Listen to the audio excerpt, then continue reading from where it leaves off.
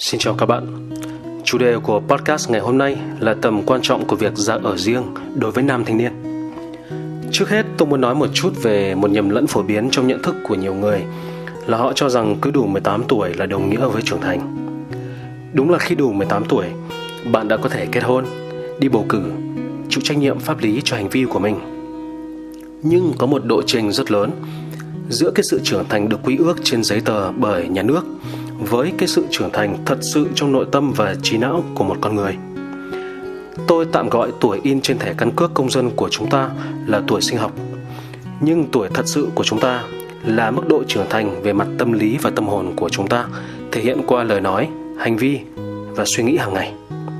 Nếu chịu khó quan sát, các bạn sẽ thấy rất nhiều người đàn ông ngoài kia trung niên rồi, U40, U50, đầu đã nhiều tóc bạc nhưng lại vẫn cứ nông nổi nông cạn, thiếu làm chủ hành vi và cảm xúc, ăn nói ngu dại, hành xử lỗ mãng, vụng về. Đây là những đối tượng mà các bạn trẻ hay gọi vui là già trâu đó, có lớn mà không có khôn. Ngược lại, ta cũng rất dễ quan sát thấy có những thanh niên trẻ 18, 20, chưa tới 30, nhưng từ lời nói tới hành vi đều toát ra một thần thái cao quý, trưởng thành và sâu sắc. Có nghĩa là một thằng già U40, U50 vẫn có thể thiếu trưởng thành như thường, và ngược lại, một thanh niên trẻ U30 vẫn có thể là một người trưởng thành. Tựu chung lại, tôi muốn nói rằng sự trưởng thành không phụ thuộc vào tuổi sinh học của chúng ta. Vậy nguyên nhân nào tạo ra những thằng già U40, U50 mà vẫn cứ lóc chóc và thiếu trưởng thành? Đó là vì hắn ta chỉ già về mặt thể chất và sinh lý thôi. Còn về mặt tâm lý và tâm hồn thì vẫn bị mắc kẹt trong hình hài của một đứa trẻ. Bạn nào mà có đọc sách của nhà tâm lý học người Thụy Sĩ Carl Jung ấy, bạn sẽ biết là ông ấy gọi đây là hội chứng Peter Pan. Peter Pan là một nhân vật hoạt hình hư cấu trẻ mãi không già.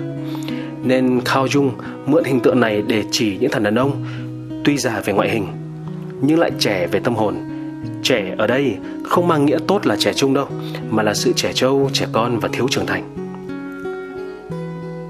Nghe tới đây rồi thì hẳn các bạn sẽ hiểu được rằng là hậu quả của việc mà một thằng đàn ông bị mắc kẹt lâu trong hội chứng Peter Pan đó là việc hắn ta sẽ không thể có được một cái cuộc sống chất lượng cao, hoặc tệ hơn là hắn ta sẽ gặp rất nhiều thảm họa, đau khổ và bất hạnh trong cuộc sống hàng ngày lẫn trong những mối quan hệ hàng ngày của cuộc đời hắn. Bởi vì các bạn ạ, sứ mệnh của một thằng đàn ông trên đời là gì? Theo tôi ấy, định nghĩa của tôi ấy là để gánh vác và dẫn dắt mọi thứ trong cuộc đời hắn, để hắn bước ra ngoài đời để kiến tạo và dựng xây giá trị cho hắn, lẫn gia đình hắn và cộng đồng của hắn. Ngần ấy trách nhiệm to lớn khổng lồ như vậy, làm sao mà anh ta có thể gánh vác được nếu bên trong anh ta chỉ là một đứa trẻ đội lốt một thằng đàn ông?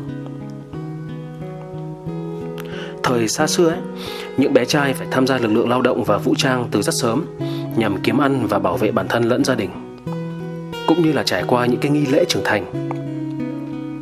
Nhưng ở thiết chế xã hội hiện đại, nơi mà con người ta không còn phải vật lộn để sinh tồn, và những công cụ giải trí trong 4 bức tường phòng riêng luôn sẵn sàng và rẻ mạt, thì những bé trai đang ngày càng thiếu thốn cơ hội để tham gia những cái hoạt động giúp kích hoạt và duy trì cái nam tính ở trong chúng. Người phương Tây ấy, họ phân chia rất là rạch ròi giữa hai khái niệm boyhood, tuổi niên thiếu, và manhood, tuổi trưởng thành ở một thằng đàn ông. Và để thoát khỏi boyhood, để mà bạn lên được level của manhood ấy, là một việc rất là khó khăn và đòi hỏi rất nhiều nỗ lực. Nhưng bạn phải làm thôi, bởi vì nếu như bạn không làm được ấy, thì chắc chắn dù bạn năm nay đã 30, 40 hay 50, hay là đã lấy vợ sinh con, thì bạn mãi mãi vẫn bị mắc kẹt ở boyhood. Cho nên là hôm nay tôi bật mí cho các bạn một cách hiệu quả để các bạn nhanh chóng thoát khỏi được boyhood nhằm tiến lên manhood, đó là ra ở riêng. Thực tế là đa số các bạn đều đang ở chung với gia đình và có cuộc sống phụ thuộc vào họ. Các bạn chưa ra ở riêng không hẳn vì các bạn chưa ý thức về ích lợi của việc ra ở riêng, mà còn vì các bạn chưa nhận được đủ sự khuyến khích cả về tinh thần lẫn vật chất từ cha mẹ. Lý lẽ mà các bậc cha mẹ thường dùng ấy, nhất là các bậc cha mẹ Việt Nam ấy, thường dùng để ngăn không cho con mình ra ở riêng ấy, là họ lo con họ chưa đủ trưởng thành để sống một mình. Nhưng cái nghịch lý ở đây là nếu như họ vẫn cứ tiếp tục họ ôm ấp con họ trong vòng tay mình, thì con họ mãi mãi sẽ không thể tích lũy đủ những cái kỹ năng cần thiết để sống một mình. Cho nên là cái vòng lặp nó cứ luẩn quẩn hoài. Hậu quả là đến một lứa tuổi nào đấy, thường là chớm 30, bố mẹ bạn mới giật mình nhìn lại thằng con to xác của mình và thấy nó còn lông bông quá. Và bố mẹ bạn bắt đầu trách cứ bạn rằng là sao chưa dẫn bạn gái về nhà, sao con nhà người ta giờ này đã có vợ rồi mà mày còn chưa có bạn gái. Đó. Mà họ không hiểu rằng lý do lớn nhất ngăn cản bạn có bạn gái là việc là đến giờ phút này bạn vẫn còn phải sống chung với họ và chịu sự bảo bọc của họ.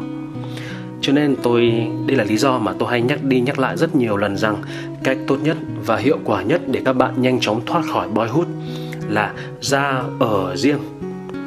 Khi ra riêng, các bạn sẽ phải đối mặt với rất nhiều khó khăn và vất vả mà các bạn sẽ không bao giờ gặp phải nếu còn sống chung với cha mẹ mình.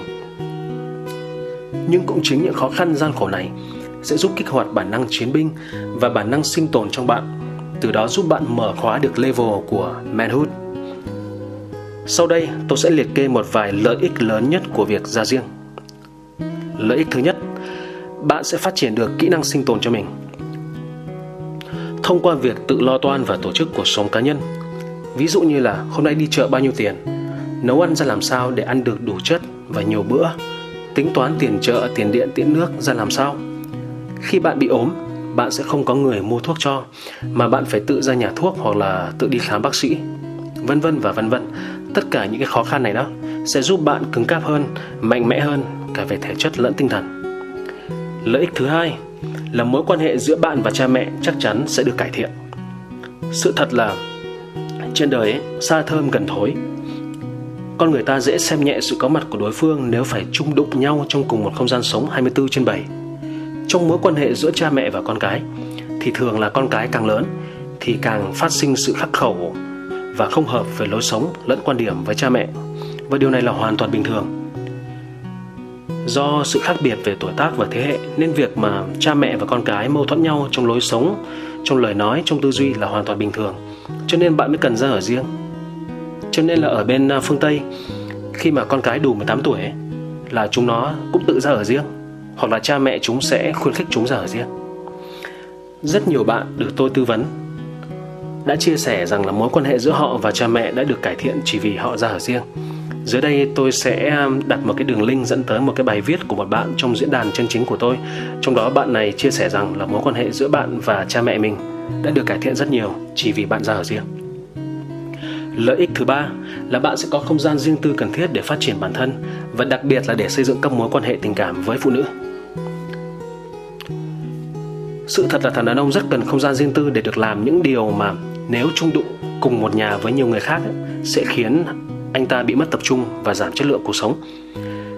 Còn về vấn đề phụ nữ thì việc có một nơi ở riêng sẽ giúp bạn dễ tìm kiếm và xây dựng một mối quan hệ tình cảm với phụ nữ. Sự thật nhá, bây giờ tôi vào thẳng vấn đề luôn, tôi sẽ không vòng vo hay là văn vở gì trong cái vấn đề này. Thanh niên trẻ khi có bạn gái thì rất cần có cái nhu cầu được sinh hoạt tình dục. Nhưng vấn đề ở chỗ này là đã bao nhiêu lần các bạn phải vắt óc để tìm ra một cái cớ hợp lý để dụ bạn gái mình vào khách sạn hay là nhà nghỉ, ít nhất là trong những lần đầu tiên. Các bạn thử nghĩ mà xem, so với câu em ơi, cho anh vào khách sạn để anh ỉa phát, anh hứa không làm gì em đâu, thì một lời mời là đi về nhà anh xem phim và nấu ăn đi. Thì tôi hỏi các bạn, cái nào dễ nghe hơn, cái nào tao nhã lịch sự hơn và cái nào dễ thuyết phục gái hơn? Trên đây là 3 lợi ích lớn nhất của việc ra ở riêng. Tất nhiên là đồng xu nào cũng có hai mặt. Việc ra ở riêng cũng vậy. Cái mất lớn nhất, dễ thấy nhất của việc ra ở riêng ấy, theo tôi là bạn sẽ phải tốn thêm tiền cho việc thuê chỗ ở. Nhưng mà bạn thử nghĩ xem, khi mà chúng ta đặt lên bàn cân để tính toán thì cái việc mà ta mất vài đồng bạc để thuê nhà trọ để đổi lấy sự phát triển bản thân và cải thiện chất lượng quan hệ với chính cha mẹ mình thì theo tôi cái giá này vẫn là quá rẻ và bạn vẫn là người rất có lời. Cuối cùng, sự phản biện tôi thường nghe nhất là nếu ra ở riêng các bạn sẽ không có cơ hội chăm sóc cha mẹ mình. Thì tôi nói thật, và tôi cũng đã nói nhiều lần rồi, là trừ một số trường hợp thiểu số đặc biệt, trong đó cha mẹ các bạn mắc bệnh nan y hoặc là do tuổi cao sức yếu họ cần được chăm sóc y tế đặc biệt. Còn lại thì tôi nói thật nhé, đa phần các bạn ấy còn ở chung nhà với cha mẹ ngày nào thì chừng ấy cha mẹ bạn còn phải lo lắng hầu hạ bạn từng miếng ăn giấc ngủ, chứ các bạn sẽ không chăm lo được gì cho cha mẹ mình đâu. Hãy thành thật với bản thân về điều này, không nên tự dối lòng. Ok, Đến đây thì tôi nghĩ là cũng hơi khá dài rồi. Cảm ơn các bạn đã chịu khó kiên nhẫn click vào và lắng nghe tới tận đây của podcast này. Chúc các bạn luôn sống vui, sống khỏe và luôn là trung tâm của chính mình. Xin chào và hẹn gặp lại ngày này tuần sau.